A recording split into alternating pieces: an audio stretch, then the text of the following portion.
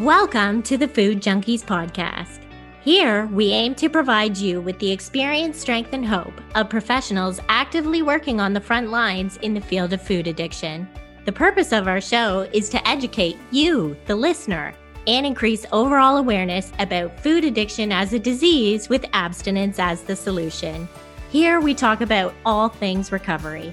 Most importantly, how to thrive rather than just survive. So stay positive, make a change for yourself, tell others about your change, and hopefully the message will spread. Hey everyone, Clarissa Kennedy here. On today's episode of the Food Junkies podcast, we're bringing you the incredible Calley memes. We asked him to be here so he could discuss his viral tweet where he stated that he saw inside the room of Coca-Cola's tactics, which were to ensure that sugar-sweetened beverage taxes failed and that soda was permitted in government-funded nutrition programs. Calley is a whistleblower who's exposing the dirty tactics that Coca-Cola used to rig the system and keep vulnerable populations unhealthy. Calley Means is also the founder of TrueMed, a company that enables Americans to buy exercise equipment and healthy food with FSA, HSA dollars.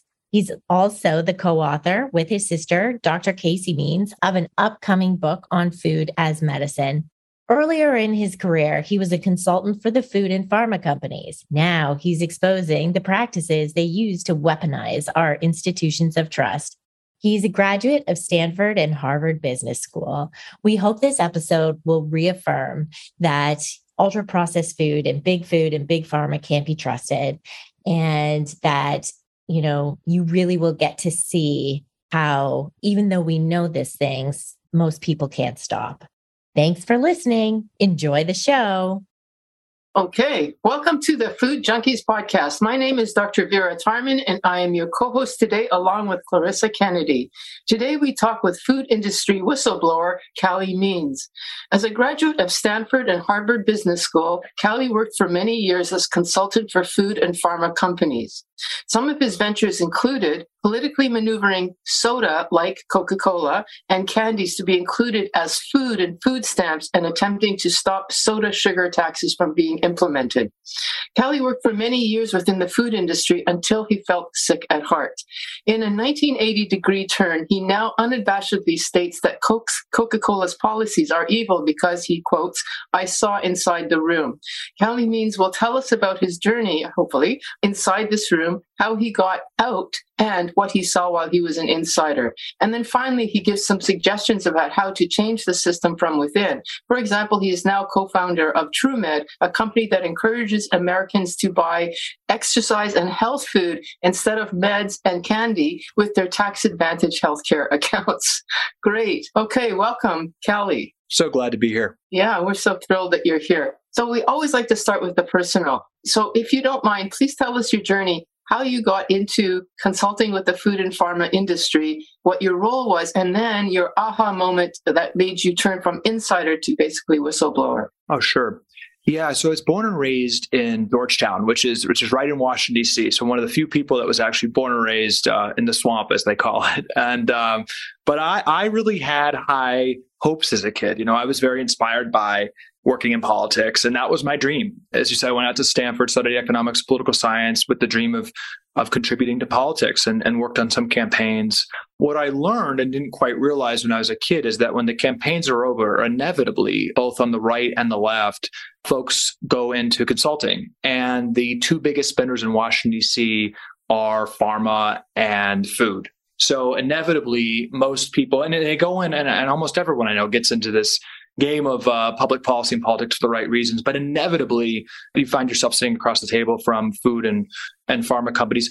At the time, honestly, I was fine with that. I was kind of conservative, I would say traditional thinker, and felt proud of pharma innovation and agriculture innovation, and was happy to help these people initially. But as time went on, it was pretty dispiriting, and just to kind of bring it to today, it got out of politics, got more and more into entrepreneurship.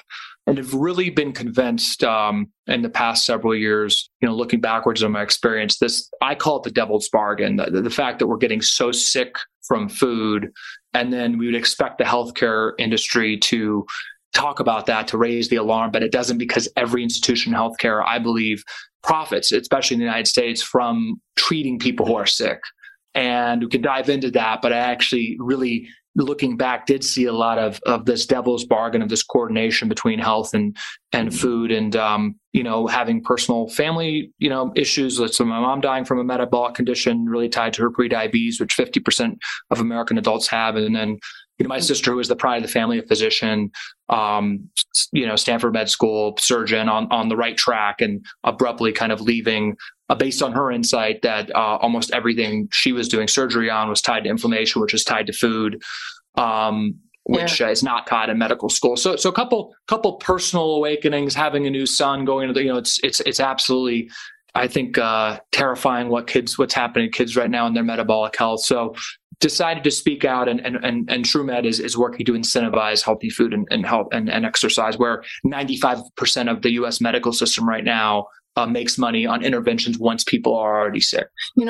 As you're talking about this, it reminds me of when I was myself in medical school, and then even as an academic before that, being aware that, like you said, you go in with the right idea of helping people and wanting to learn things, and then really realizing that you're sitting across the table from big pharma, or it wasn't so much big food in my case, but big pharma, and that's who you have to work with. And one of the things, as I was listening to your other talks, was this concept of moral injury. You do something, and like you mentioned the word, you felt demoralized in your work. And I would imagine that your sister is feeling some of that too, which, when we talk about post-traumatic stress, there's a term that's called moral injury. Like, how long can we working in the devil's bargain before we go crazy? Yeah, I think it's really, I've been talking and thinking a lot about motivations, and I think that's a lot of what people want to get to, is like, what's motive? If clearly there's something really bad happening. What's it like on the ground? I think it's really interesting with medicine. The U.S., I think it's kind of tragic, because everyone that goes into for the dedication and time it takes to be a doctor, there are easier ways to make money. I mean, I don't think actually people are going into, harm patients and make money, right? The U.S. actually really is a magnet, particularly for the best and brightest. People come here and learn and want to be a doctor. And then the system is kind of dispiriting. It takes these really dedicated, smart people in, it saddles them with hundreds of thousands of dollars of debt. And then I think slowly enters them into this system where, and again, this isn't anything on any personal motivations, but every lever of the healthcare system in the United States makes more money when people are sicker for longer periods of time, and loses money when people are healthy. You take a sick child. I mean, right now in the United States, our program, our healthcare program for lower income folks, Medicaid, we spend more on Medicaid than the Department of Defense, much more. And it's growing at a much faster rate. And that money is really just going to the health industry. It's going from the government to pharma and hospitals. So it's a huge part of their budget, obviously. Again, more than the military department, going just to private industry. And a sick, lower income kid is a boondoggle for them. That's what's driving their profits, because 25% of kids now in the United States have prediabetes or diabetes. That's a gold mine for the medical system from an economic standpoint, because obviously if a child has prediabetes or diabetes, and it goes in the system, it's told, oh, that's a lifetime issue, and we'll have to manage that. You manage it. You actually have the U.S. guidelines saying that if you're taking your diabetes medication, you can eat whatever you want. So they're continuing to harm their metabolic health. 99% of people with diabetes in the United States have at least one other comorbidity. That's a very profitable patient. They're going to have a lot of other issues. You could make the argument there that the doctor may just not be politically aware or astute. They may not be aware of how complicit they are in this. But let's talk about the people that we know are complicit, which are the food companies. And that's the piece that we really want to dig your experience. So you were actually in the food company. And the question I want to ask you is, do you think really honestly, tell us, does Coca-Cola, do they know how addictive their food is? Their what you call sugar water and industrial waste. Do they really know how bad that is? Or do they actually believe their own line that it's possibly that you can do this in moderation? Yeah, let me answer that by connected to doctors. Okay, sure. Talk about doctors, actually. And I think most doctors do feel like they're on the front lines fighting, but the suicide rate and burnout rate and depression among doctors is among the highest in professions. I think that actually indicates that there's a knowledge in some degree and that people feel stuck. Yeah. And I think that to some degree is happening a bit more in the food industry. But when I was there 10 years ago, I think there was maybe this like slight knowledge. But people do. I mean, food and healthcare is the largest industry in the United States. Agriculture, food is basically the second. I mean, it's systemic. And I do think that a lot of folks make justifications to themselves. What was talked about a lot and sitting around the rooms. And, as I talked about, it was very dispiriting. I saw Coke pay off this civil rights group that has done tremendous things throughout American history, the NAACP, very transactionally saying, here's millions of dollars in the NAACP. They paid them to keep soda on food stamps, which is a program for lower-income Americans, which is just absolutely decimating their populations. Now, in that room, it wasn't like a cartoon, evil people smoking cigars. It was, couched in terms of like Coke is cheap calories. It's a treat, which they're drinking it. People are drinking it every day. It's termed in these good words, and I think I believed it to some degree at the time, and I do think people believe it.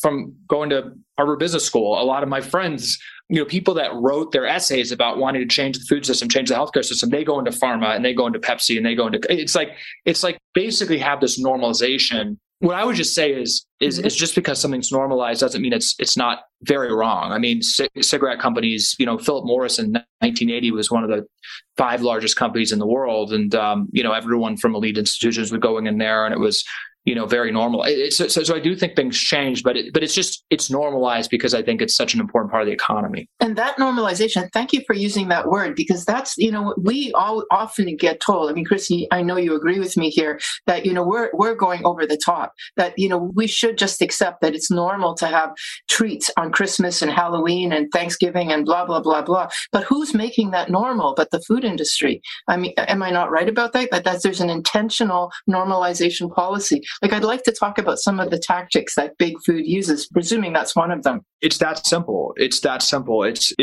again, I don't think an individual in the wheels of how this works really even understands how cataclysmic this is. I think that awareness is probably growing a little bit, but the invisible hand wants these food companies, right, to be cheaper and more addictive. And that leads to not really a radical strategy for public policy, for marketing, for lobbying, to make these foods as normalized as possible. So that was the high-level strategy. So how do we rig institutions of trust to normalize this food? Not paying attention to the fact that we're eating 100 times more sugar than we did 100 years ago, or the fact that really the sugar itself is totally weaponized. A lot of it's, you talked about fructose, which really truly weaponizes the brain to want to eat more. A great word, weaponized. I loved it. Yeah, it's weaponized. The high fructose corn syrup, processed corn syrup and fructose, is just a special weapon. It truly makes, shuts off the satiety signals and makes people want to eat more. Kids, and this is what's in kids' food. And we subsidize it in the United States heavily. I mean, it's actually just crazy. So how do we rig institutions of trust? Very interesting. Coke actually aggressively, I watched this happen, they target hospitals and schools. There's an all-out campaign, a lot of money, a lot of attention, a lot of public policy work to have Coke vending machines in pediatric wards and in schools. Today, still, the vast majority of high schools in the United States have a vending machine. Sometimes they have not soda, but they have juice and other sugar beverages. And then in pediatric wards, in more than 50% of them still to this day, they have full strength Coke and Pepsi in those wards and in hospital cafeterias. So that's one. Number two, it's actually the medical groups. In 2011, when we were, working on the food stamp issue, right? When you think about the growth of childhood diabetes and diabetes in general, I mean, this was really not that big of a thing in, 1950. This has grown exponentially among adults and children. A diabetes physician, wouldn't see a patient in their career who is a child or a teenager who had full-fledged diabetes. Now, it's like, as I said, 25% of teens have prediabetes or diabetes in the United States. This is an absolute crisis. And it's, if you were to pick one issue, I think it's weaponized sugar in the form of liquid. We didn't really used to ever have that. We didn't have this liquid sugar drinks until about 50, 60 years ago, right? We juice maybe occasionally, but like this is what folks are drinking right now, and it's weaponized. The American Diabetes Association obviously should be at the top of their lungs saying we need to have a national policy to reduce sugar consumption, especially in the form of liquids, particularly with lower income people. Instead, when we were trying to get, and folks were trying to get food stamp spending off of soda, the American Diabetes Association accepted money from Coke. They accepted millions of dollars. The head group in the United States that credentials nutritionists accepted money and actually said it's a good nutritional move to drink small cans of Coke.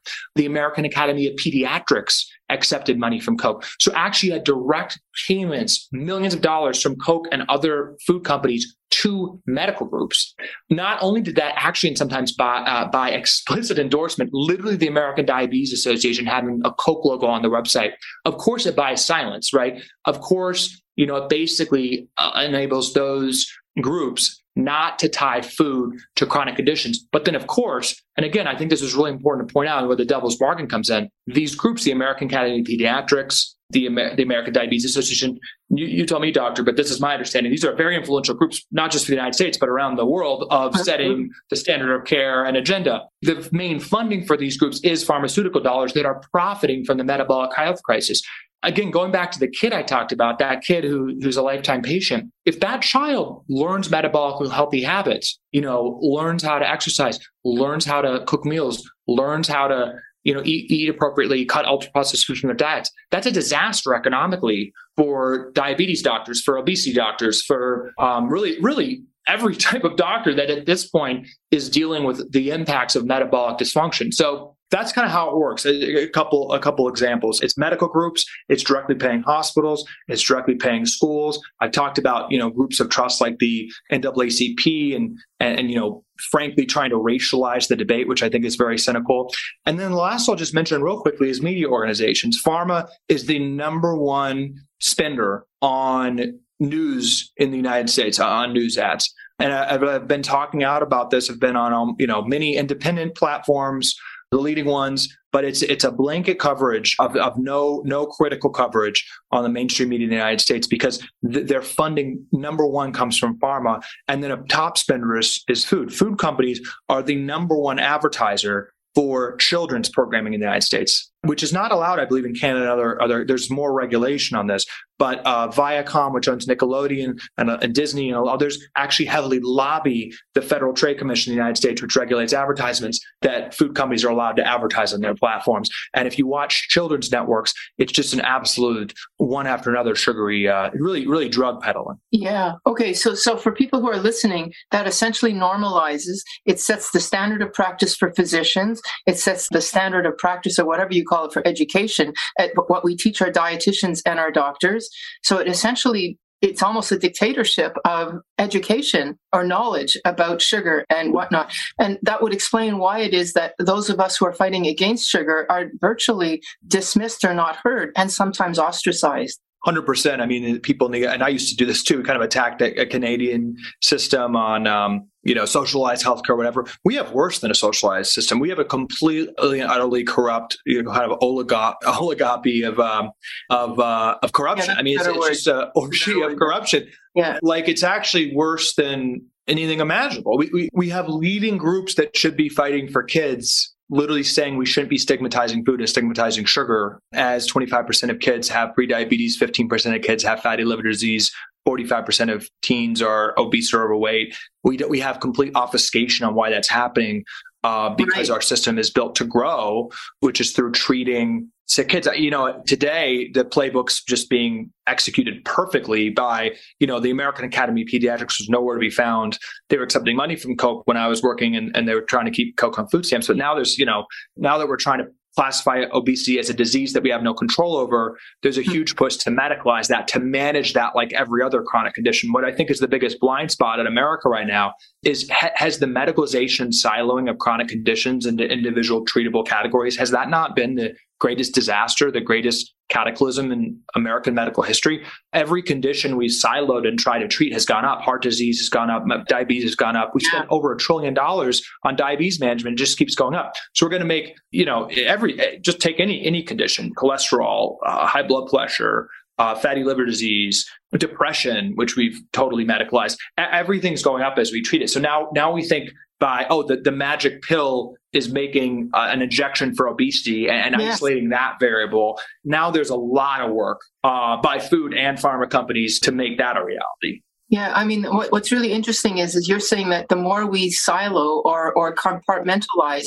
our various conditions, we have the people who are speaking against it, like Christopher, I can't remember his name, the one that writes about the unifying theory of metabolic disease. Right. I mean, there is actually a simple answer. It doesn't need to be separated out like this, but that's exactly what's happening. It's basically the unified versus this split. Yeah. I think we have an existential threat because in the US particularly, because I literally people, it sounds so hyperbolic. People kind of gloss their eyes at the numbers, but it is 20% of spending in the United States right now. It's growing at an increasing rate. Healthcare in the United States is the largest and fastest growing industry in the country, which is actually astounding, right? The largest and the fastest growing, producing worse outcomes as we spend more money.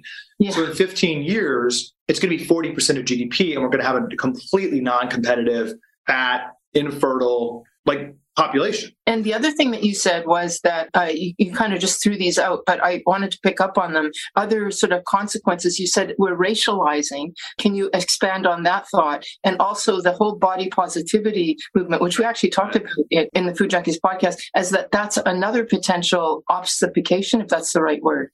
If you want to address those. Oh, absolutely. Yeah, I think we need to really be clear on this and just call it out for what it is. Let's do that.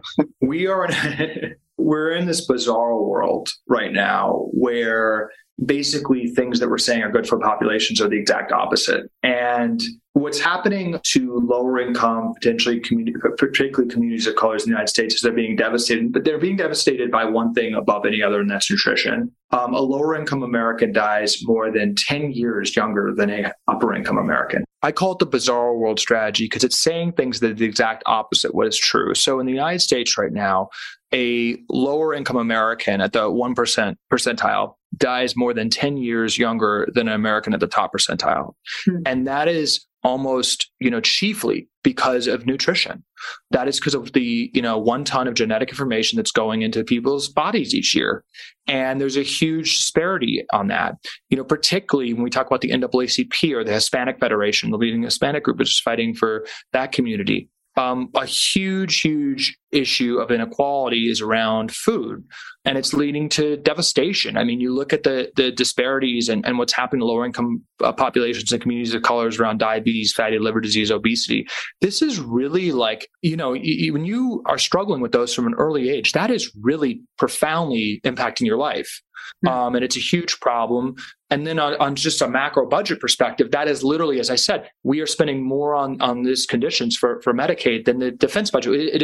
When you calculate all the health expenditures the government's paying, it's like 6 times more than defense. This is literally what's bankrupting our country. And weirdly, we're funding and subsidizing the poisonous food that's creating these downstream. It's actually like public policy insanity. And what, particularly when you go into the NAACP, what they should be strongly fighting for is a reformed food system.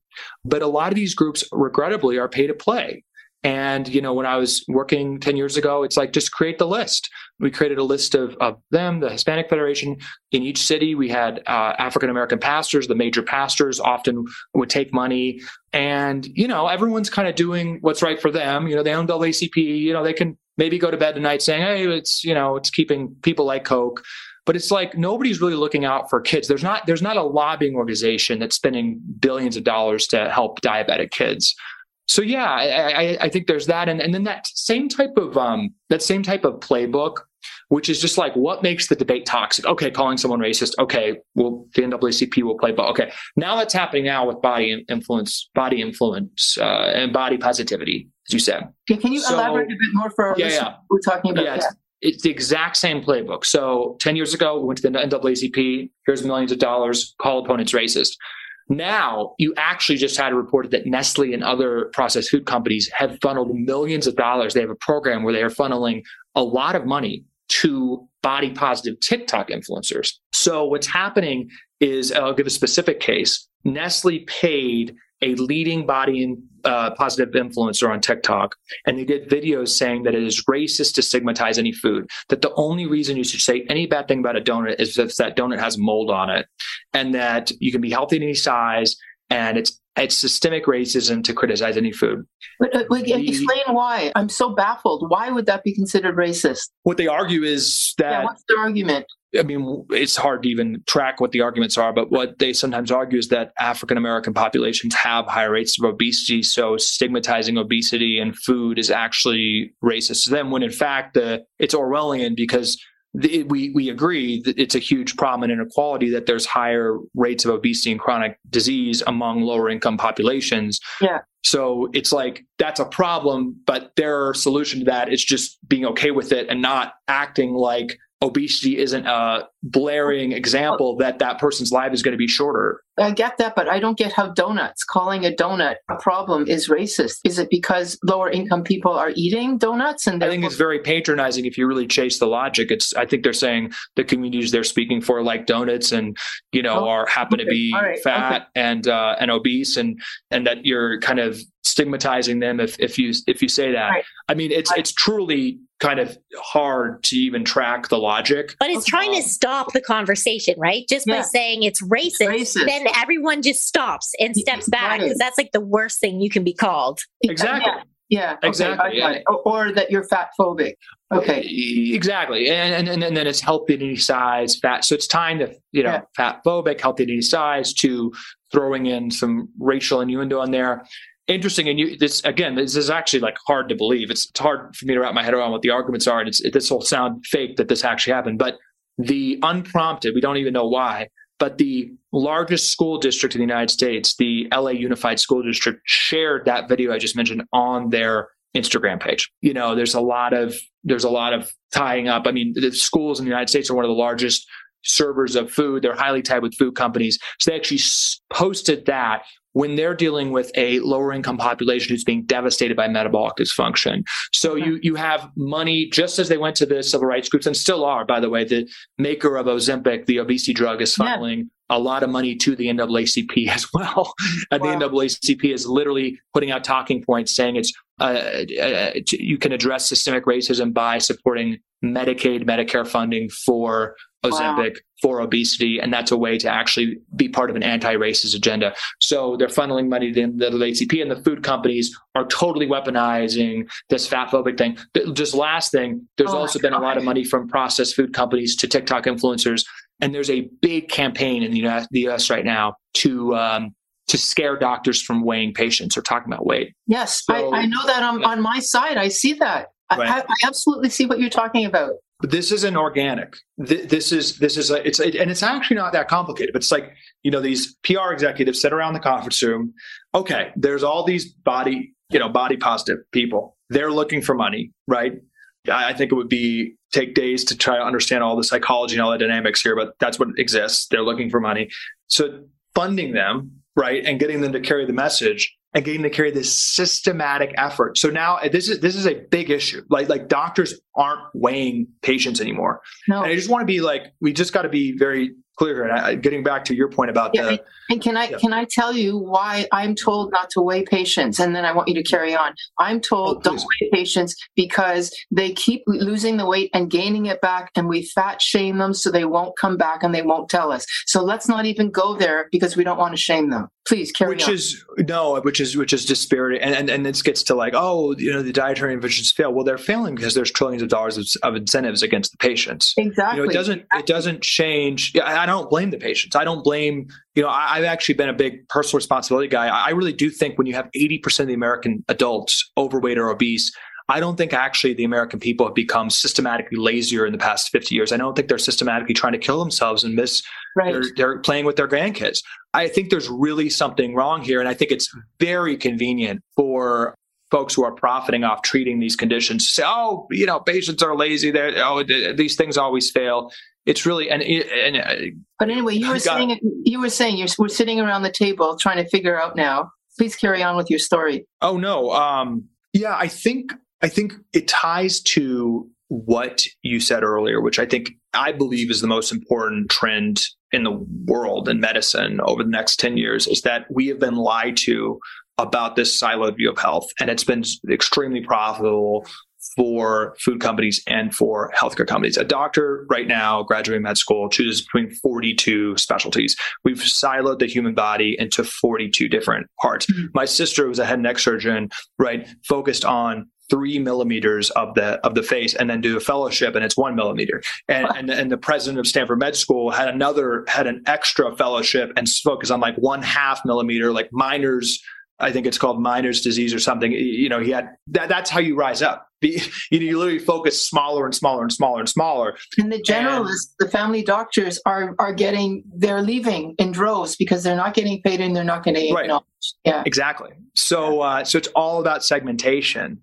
And that's what's happening with obesity. And I think this is one of the biggest fights and most important fights that we have right now, because obesity is a symptom, I believe, of metabolic dysfunction. Mm-hmm. It's not the disease in and of itself to treat. I think we've been totally gaslighted, to see each symptom as like, oh, take a pill, take a pill. It's like, to me, in some ways, obesity is one of the good symptoms.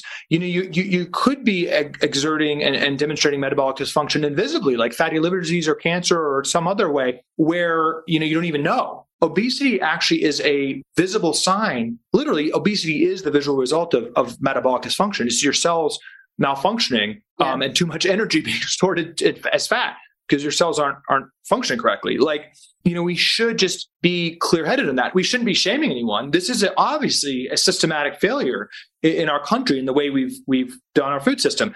Again, it's not even that everything's been terrible. I mean, we've had a lot of success in the last 100 years. We've had a lot of innovation. We've had, some food innovation really attacked hunger. But the way we've shifted to the ultra-processed diet, we've lost our way. And just the inability to analyze that's clearly what's going on. And just even acknowledge the fact that if we had a policy to limit ultra-processed foods, particularly for lower-income populations, you would wipe out type 2 diabetes and heart disease. And you go down the list of the top 10 goes Americans, you literally, it's not hyperbolic. You would actually, there's a way to wipe those out. Many forms of cancer. So the siloing really helps. And what's happening, again, folks sitting in the office, it's paying people to kind of obfuscate that, silo things into kind of finite conditions, actually, I think, deprive patients of understanding of the interconnectedness and awe for their body and how things are connected in a metabolic sense. I don't think most people even understand that, but that's what the goal is to segment things and confuse. Wow. Okay. So do you have any other examples? So you've talked about normalization. You've talked about the standardization of care, the silo. Like I was actually, I don't know if it's already old news, but it isn't to us Canadians who are listening. But the whole idea that like your role of when you were in that business of using food stamps and calling junk food actual food. I mean, that's a bit like, what was it that they were saying for a while ago, like French fries and ketchup were vegetables. Yeah. Ketchup was a vegetable. Yeah. Is that sort of stuff still happening? Oh yeah. U.S. the largest school district, as I said, is talking about how it's racist, stigmatized food. They're feeding kids almost predominantly ultra processed crap. Going to the food stamps thing, I think another important thing to mention is research. So there, in between 2020 and 2022, there, according to PubMed, have been about 50,000 peer-reviewed, academic papers concerning nutrition. There's billions of dollars spent on nutrition from Harvard to Tufts to Yale. I mean, to all the elite institutions, huge departments. It's a growth industry. And food companies spend 11 times more on that than the National Institute of Health. That's our nutritionists and our dietitians that you're talking about. Right? Exactly. The foundational studies that really guide, I think, in the US and around the world, like nutrition. And the 50,000, right? So the 50,000 just in 2 years or so, the goal of the billions of funding that food companies give to nutrition research is the fact that there's so much nutrition studies, because the fact that there's a study that contradicts any other study is the point, because it makes everything confusing. Right. So you have also just massive conflicts of interest of obesity researchers and nutrition researchers, where they are able to take direct payments from food companies, and often do. So let me just ask this: Is this why it is that somebody who's saying, "What should I eat?" They go to the keto community, they go to the plant-based community, they go, "I don't know which is it cholesterol? Will cholesterol kill me? Will it not?" Right. Like, is that what you're talking about? Because it's really confusing to the consumer. Well, yeah, I mean the whole scare about red meat and certain kinds of fats, and then the push on more carb-heavy diet was, I mean, that's come out. That there's been research into that. It was absolutely a corrupt process, knowing fraud on those studies. They used the Sugar Research Council directly funded studies at Harvard saying sugar didn't cause obesity, which was knowingly false. In the 90s, and a campaign to brand red meat and certain fats that we know actually are anti-inflammatory is bad. So yeah, it's 100%. And what they do now is that there's still literally peer-reviewed research coming out from elite academic institutions saying sugar doesn't cause obesity. There's basically studies questioning every which thing, and that leads, whenever you go to a nutrition panel or nutrition conference, you have on that stage, and as I said, I'm hearing reports from everywhere. The buzzword is, let's not stigmatize any particular food. That's the buzzword, and it just kind of gives this, this study says that, this study says that. I mean, the head of the Tufts Medical School just did this big study saying that Lucky Charms were healthier than beef. I actually he called me because we are trying to, it's not personal, but I know from experience that when processed food companies pay millions of dollars for that study and make personal payments to himself, the lead author, that they're trying to get something, what they're trying to get. And it actually said this in the press release for this study, again, that said Honey Nut Cheerios are better than eggs, right? It actually said that the point of the study was to impact childhood marketing guidelines for childhood nutrition. So you take that study, and it says that Lucky Charms are better than eggs, that goes to schools. It's like, oh, look, you can just get Lucky Charms. And we called that out, and Joe Rogan started talking about it. Fox News, other outlets kind of started getting outraged, I think rightly. Yes. So the author called me, and he spent 15 minutes basically saying that Lucky Charms are only magically delicious, they're also healthy. And that a highly processed grain that takes out the fiber, but then puts kind of frankenfood vitamins in, that's just as good as quinoa, that's just as good as a whole grain.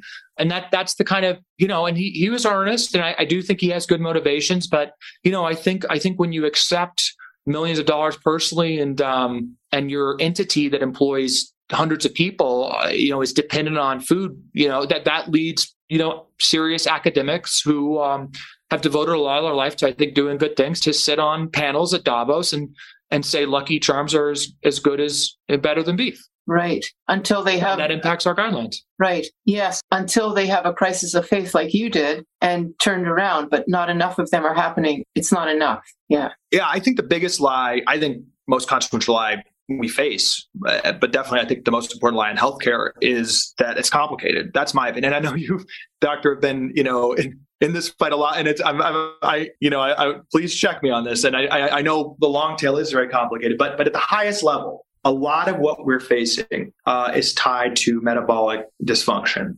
And I think there's a lot of avenues you can go into. You talk about plant-based, talk about keto, talk about carnivore. But if you have the right articulation of any of these dietary philosophies, it gets to whole food. It gets to figuring out what micronutrients the body needs. And you can get there in a lot of ways, but any of those dietary philosophies that isn't basically stressing, they're essentially stressing the same thing, or else they're charlatan. But they're essentially, even these social media influencers that are fighting with each other. I follow like Carnivore MD and then a vegan influencer. They're actually saying 95% the same thing. They're saying, absolutely. We found that ourselves. Yeah, we found that ourselves.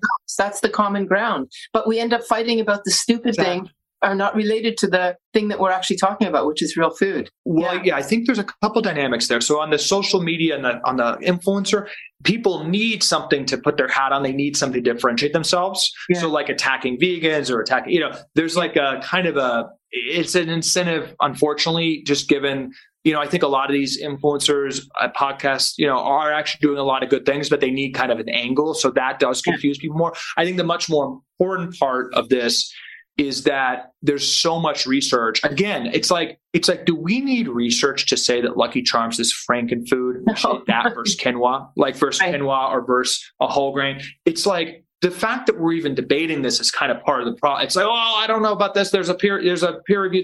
It's like, no, we've totally lost our way. Yeah. The basis of our diet is seed oils. That's an industrial byproduct created by Rockefeller as an industrial byproduct for his oil, basically. And you call it industrial wastes. It's industrial waste. It is. It literally is. It was created as a kind of a byproduct of Rockefeller in the early 1900s. It didn't exist before then. We're not evolutionarily made to eat that. It's the main source of U.S. fats right now. And then highly processed grains, which were also created after 1900, stripping the fiber out, just total frankenfood, limited nutritional value, glucose bomb without the fiber. And then added sugar, which really wasn't a thing up until very recently. We got sugar out of food. But so, to me, in a way, it is simple. It's like cut ultra processed foods.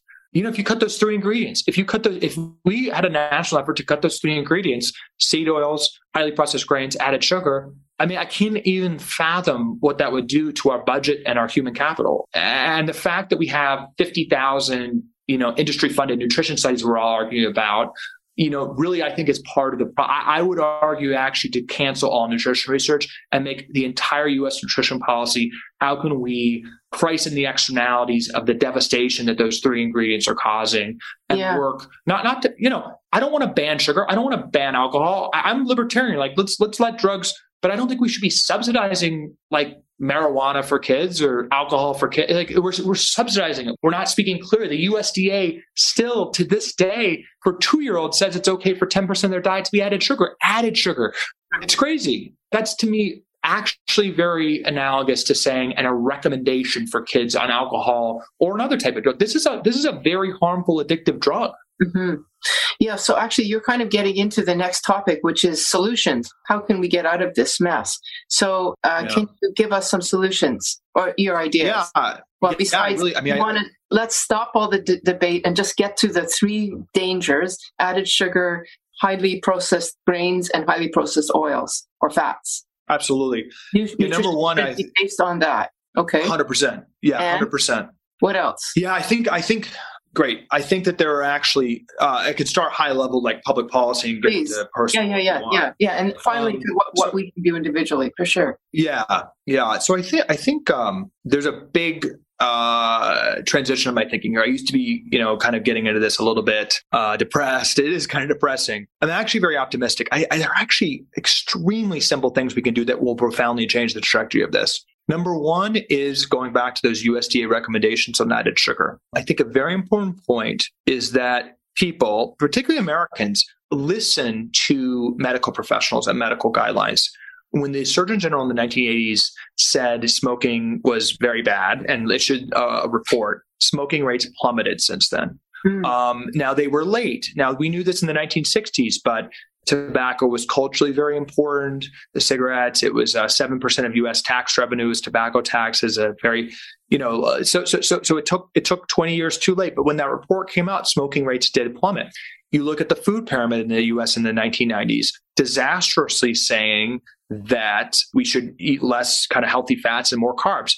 Our diet in America in the next 10 years, 20% of it shifted to carbs and sugar. So we actually listened to that.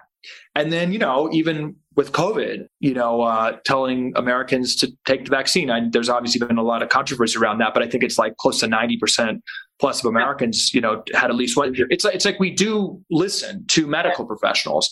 And if one simple thing happened that could happen tomorrow, which is the USDA, which sets the nutritional guidelines for Americans and basically lobbies the rest of the world to adopt the similar things, said we do not recommend sugar. Not that we ban sugar, but that we don't recommend. The fact that the USDA, the fact that the government says it is okay and frankly encouraged for a 2-year-old to have added sugar is crazy. That's first of all, the 10%, that's a joke. This is a highly addictive drug. That's literally, the dopamine, you're just talking to Dr. Mark Hyman about this. Yes. If you do a brain imaging scan of the dopamine centers of the brain, it's actually indistinguishable from other drugs that are very illicit. So you don't give recommendations for highly addictive drugs. You say, okay, we'll legalize them as a society, but we're not like giving a recommendation.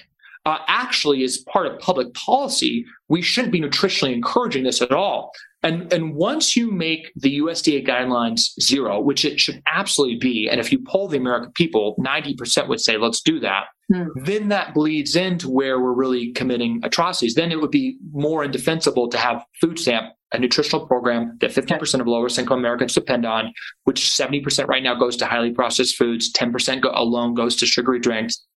It would make it unimpeachable to not to have that at the USDA guidelines, which should be nonpartisan. It's supposed to be, but it's not. Said zero. It would go into childhood lunches. Childhood lunches would have to follow the USDA guidelines. Prisons, hospitals. We actually like that would make a huge difference. And it would basically be a guide for policy. I mean, I'm speaking to a number of lawmakers right now who are very upset about this and see their kids facing a lot of issues. They don't even know, they're not thinking about that. They don't have nutrition backgrounds. The guidance should be zero. So that's number one. Yeah. Just one other quick one is I think the Ozempic battle is big. I'm glad you're bringing that up because it's so big in my community. Yeah.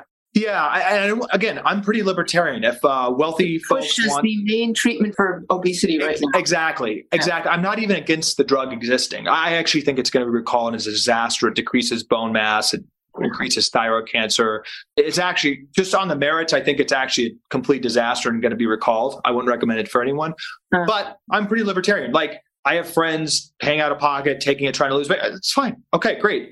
The problem here, the big fight, is the government funding, as we talked about earlier. Yeah. And here's our big issue. This is 80% of American adults that is the market. And then once it's approved for government funding, the government right now in the US can't legislate what doctor prescribes it. So there's a huge incentive for every doctor to prescribe it if the government's going to pay for it. And it's a lifetime drug. Yes. So it's like, this is great. Yes. The estimates conservatively is that this one drug will double the amount that the U.S. government spends on drug. It will be equal to the entire amount of all drug spending that the U.S. government does. It will impact the budget trillions of dollars because in the U.S. the government can't impact drug prices. So right now, just for people who don't know, it's like $2,000 a month. Right. Right. And you would think that if you prescribe it to 40% of the U.S. population, that price would come down. That's not what happens. No, it didn't happen with the AIDS crisis.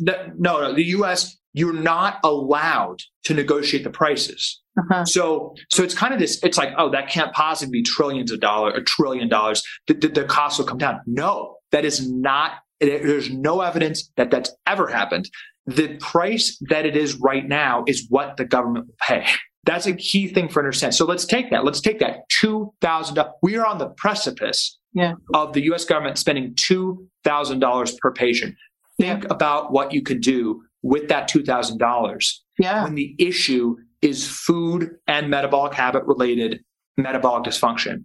Right. You could give every single obese child, a card to literally buy whatever they want, organic food. They could go buy caviar at Whole Foods and it would be cheaper. Right. Okay. You can also pay and healthier.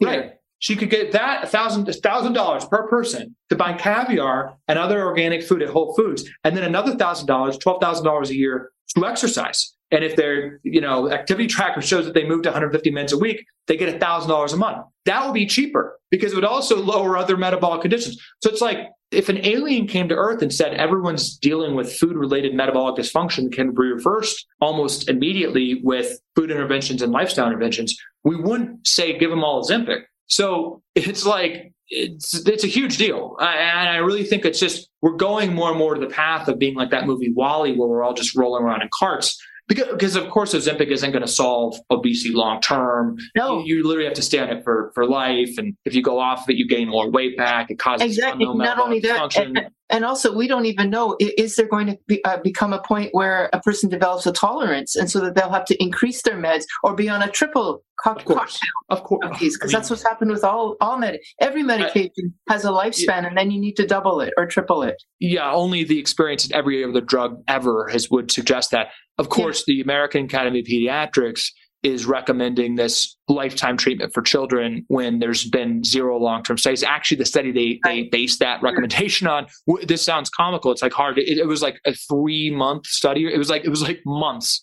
And this is a lifetime. Yeah. So your suggestion about this alternative, give the $1,000 or $2,000 in a different way, that's essentially your True Med company. It is. And this gets to another solution. But just kind of zeroing into that. Okay. I think in the U.S., there's a big apprehension of legislators to legislate health decisions between the doctor and the patient. It was a huge kind of issue around Obamacare. It was like, Dr. Obama is going to legislate what to. I just want to be very clear to legislators. I'm actually meeting with a couple later this week. There should be a law that no government money goes to Ozempic before it goes to food. I mean, period. We should have the medical systems have been co-opted and are telling us that obesity is an Ozempic deficiency. And they're literally saying that. I can't believe it. Obesity is they're arguing. God. Oh my God. So we should, if the medical system is going to be completely co-opted and say obesity is a Ozempic deficiency, then I think legislators who are overseeing the crippling of the American budget and the decimation of American human capital need to actually step up a little bit there and actually do what the medical community has not done. Complete another moral cowardice. Okay. So I hope the message, because I'm very despondent as I kind of thought about this in years past. I am very optimistic now. The fact that we've been having this conversation, there's a lot of books, a lot of podcasts, a lot of people waking up, a lot of lawmakers from both sides, kind of amped up about this. Okay, so we got to answer the fundamental question: how do we shift the incentives of healthcare to not wait for someone to get sick and then profit pharma and the healthcare system? Once you get sick, to manage the condition and not train people how to have better metabolic food habits. How do we incentivize people to be healthy? And if you just think about it from the highest level, the $4 trillion that we spend on healthcare, we could blue sky ask, how do we keep people healthy, which inevitably goes to improving our food system. We could have a national effort on regenerative agriculture and better food, reducing monocropping, actually pricing any externality of added sugar, all that stuff. Okay, so a partner and I asked, what can we do right now? Yeah. And in the United States, there's these tax advantage accounts called FSA, HSA accounts. So let me explain what these are. So in the U.S., and pharma basically lobbied for this as part of the Affordable Care Act, and a little bit before that for the FSA. We don't need to get into the nitty-gritty. They said, okay, we have health insurance, but let's create these accounts where Americans can actually take money pre-tax from their paycheck into a savings account, and then use that money on qualified medical purchases, which basically, the way the law is written and thought of is drugs. So it's like, so most Americans, they can elect to have $7,200 per family pre-tax. So that's pre-income tax. That's so that's like 30, 40%, depending on your tax rate. So it's a pretty substantial savings. Yeah. But usually that's for if you have a chronic condition, if you need to buy your insulin, you can buy it tax-free. Of course, the law, even though every law in the United States on healthcare is written by pharma, it can't say you can only buy, Pfizer pills or injections. It says a qualified medical expense that a doctor says is appropriate. So a doctor says insulin, you can buy insulin. What we've found is that a doctor can also write a letter of medical necessity, a recommendation for food. Take any chronic condition from obesity to diabetes to heart disease to depression to anything. 150 minutes of exercise per week for 3 months straight clinically has been shown to reduce depression more than an SSRI. Pay for that. You could use the money to pay for that. Exactly. Yeah. So that's what we're doing. So we're creating doctor's notes in a very seamless way online. And then connecting those patients with brands, with supplements, with exercise, with food. We're working with a number of food retailers to buy whole food, to buy exercise, and it's not just going to be onshore, which is just basically just fat and sugar. This is the stuff that we give people for food, who basically, terrible. It's going to be real food. We will have no process, nothing obviously with sugar, seed oils, or highly processed grains. Yeah. No, but if you put a keto for PCOS, which many women are struggling with right now, the most impactful intervention, many studies show this, is a super low sugar keto diet has shown extraordinary effects. for depression, obviously for heart disease and diabetes reversal and prevention. So we just basically substantiate in the know, our physicians, things that should be pretty obvious to us, but aren't to the system, which then unlock medical spending on food and exercise.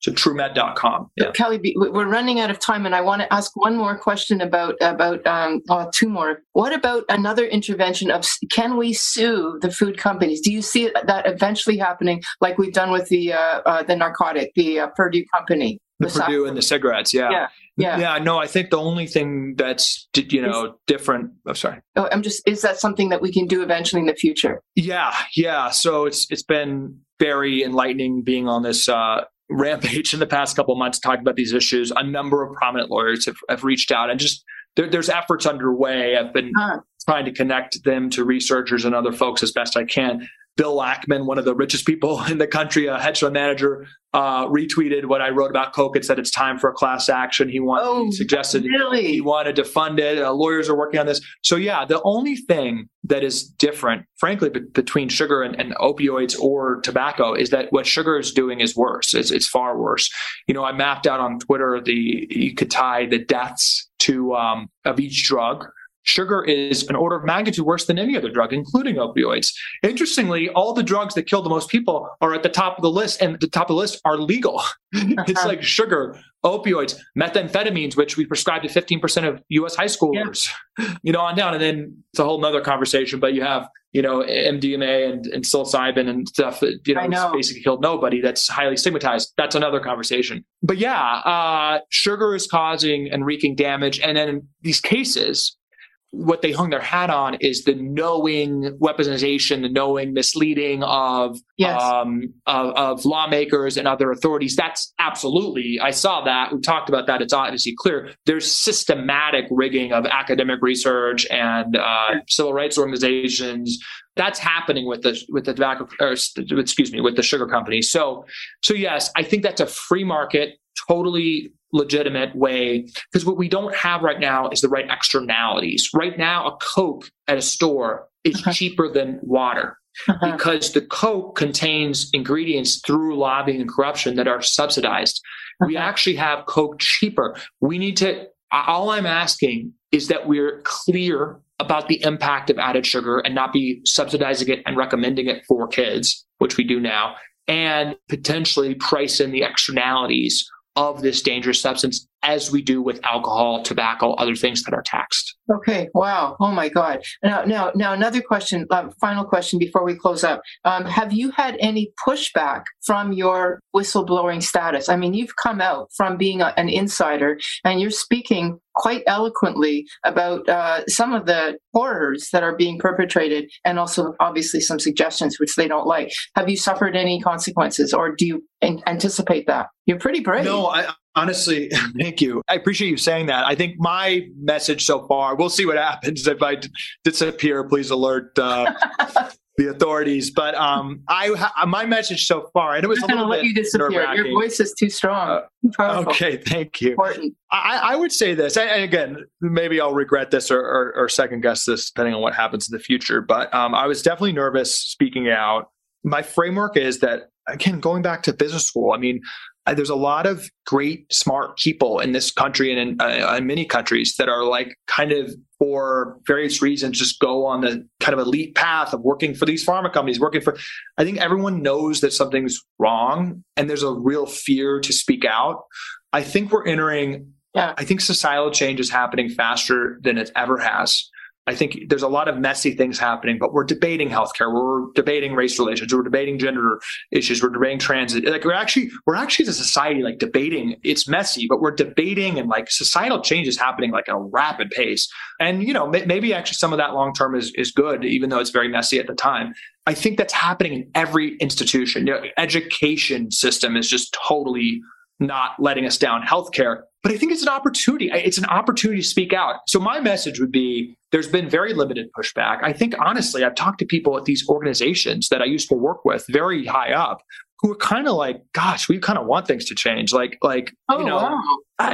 Within the door, right? And I think I'm not even for like the complete necessarily even elimination of Coke. I mean, Coke is playing within the roadmap that they helped set and is set. I mean, like, it's a little bit of just nudging and there's public policy, there's societal, but you just kind of got to talk out and push. And that would be my message. I think I have been like happier and calmer than I've been in a long time on this, because it feels good to talk out about this, because I feel very passionate about it. I have a new son. I feel so this would be my answer.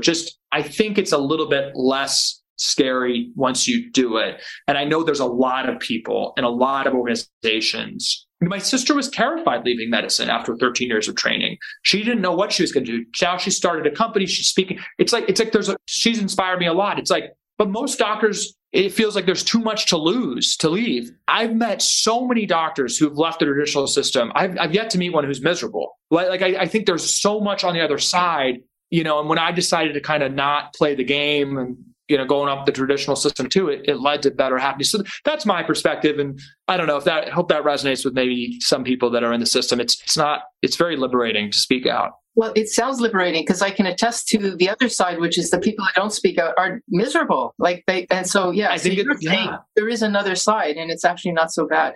Oh, this is great. Great point. That's a great point. A lot of people are very depressed who are in the. That's a really good point. Well, thank you. So what is next for you, Calley? Yeah. So I'm very passionate about these issues, obviously. And over the past couple of years has been sold my previous company, which was in the e-commerce space, inspired by my sister, by my mom's experience, the metabolic condition, passing away. I asked, how do I kind of structure and devote my life to this issue, which I define as changing the incentives of healthcare to not be waiting and profiting off people getting sick, but incentivizing people to be healthy. So I started TrueMed.com with a great partner, Justin Mayers, who previously started Kettle and Fire Bone Broth and Perfect Keto, two great healthy food companies, leading bone broth brand and keto brand. And we really bonded over this issue of incentivizing healthy behaviors. And we found this, we think it's a model of health policy, what we're doing, which is enabling these tax advantage accounts to be spent on food, not drugs, basically, which not only prevent disease. Food is often put in this preventative box. It actually is the best reversal for most diseases. If you actually have Alzheimer's or have diabetes or have some cardiovascular issues, it's actually a better reversal than a drug. So we that's what we're doing through the company. What Justin and I are trying to do is build a community, that cares about this, and our customers who are early customers who are using it are using their basically medical spending on food as an act of rebellion. And that's really led to us talking out about this, and we're engaging with legislatures, the press, because we want to move whatever we can do to things forward, and also hopefully be involved with public policy conversations as much as we can to educate, because I think there is a desire to change this. And then the way I got my head around this over the past couple of years, I've been helping my sister, Dr. Casey Means, on a book on metabolic health. Yeah, and it really, that's going to be hopefully next year, and it's a long process. I don't want to give too much away, and we'll have more to say on that. But I will say I think the biggest trend that's low understood is, as you hit on, Doctor, is I think it's arguing that we're going to have a shift. We're going to have a shift from the 42 specialties, the siloed view of health, to a metabolic view of health. And we have to correct ourselves in not seeing the body as siloed. And that's kind of what we're arguing through Casey's experience. We're really excited about that and hope that is impactful. Well, I'll tell you, if your book is if this is a teaser for that book, I'm ready to buy it. I'm ready to get it. Okay. And we'll have to have you and your sister back, but we do have one signature question before we let you go. And that would be, if you could tell a younger version of yourself something about food and or the food industry, what would it be? Oh man, I'm trying to think about this with my new son. Right. Trust your body, not what institutions are telling you. Humans and animals we've domesticated and feed are the only animals that have systematic rates of metabolic dysfunction and obesity. There's not epidemics of obesity among giraffes or lions in the wild. So you were born with this innate, I think, understanding of what's right for us. Children my young son has a predisposition to natural food and sunlight and movement. I mean, kids can't stop moving. Yeah. And, we immediately addict them to processed food and sit them in a desk and in a windowless room for most of the day. So I think it's just independent thinking and trusting your innate cellular biology that's embedded in us to know what's good for us and kind of not trust the system, frankly. Because I did, like most people my generation have had, I think I probably can trace a lot of, health issues and various mental issues, even to, processed food, 90s food pyramid diet. I think a lot of problems can tie to that if you're really honest. That's awesome. Thank you so much for being here, Calley. Yeah, thank you. It was a great conversation. Thank you guys so much. Thank you. Thanks for joining us this week on Food Junkies, Recovery from Food Addiction. Make sure to join our Facebook group, Sugar Free for Life support group, I'm Sweet Enough. You can subscribe to our show in iTunes or Stitchers. That way you'll never miss an episode. While you're at it, if you found value in this show, we'd appreciate a rating on iTunes. Or if you'd simply tell a friend about the show, that would help us out too. Don't forget to pick up your copy of Dr. Tarman's book, Food Junkies, which is available on Amazon. If you have any additional questions, both Molly and Clarissa are food addiction professionals and work one-on-one with clients. You can find their websites and email addresses in the show notes. Be sure to tune in every Friday when our new episodes drop. As Vera loves to say, the power is ours.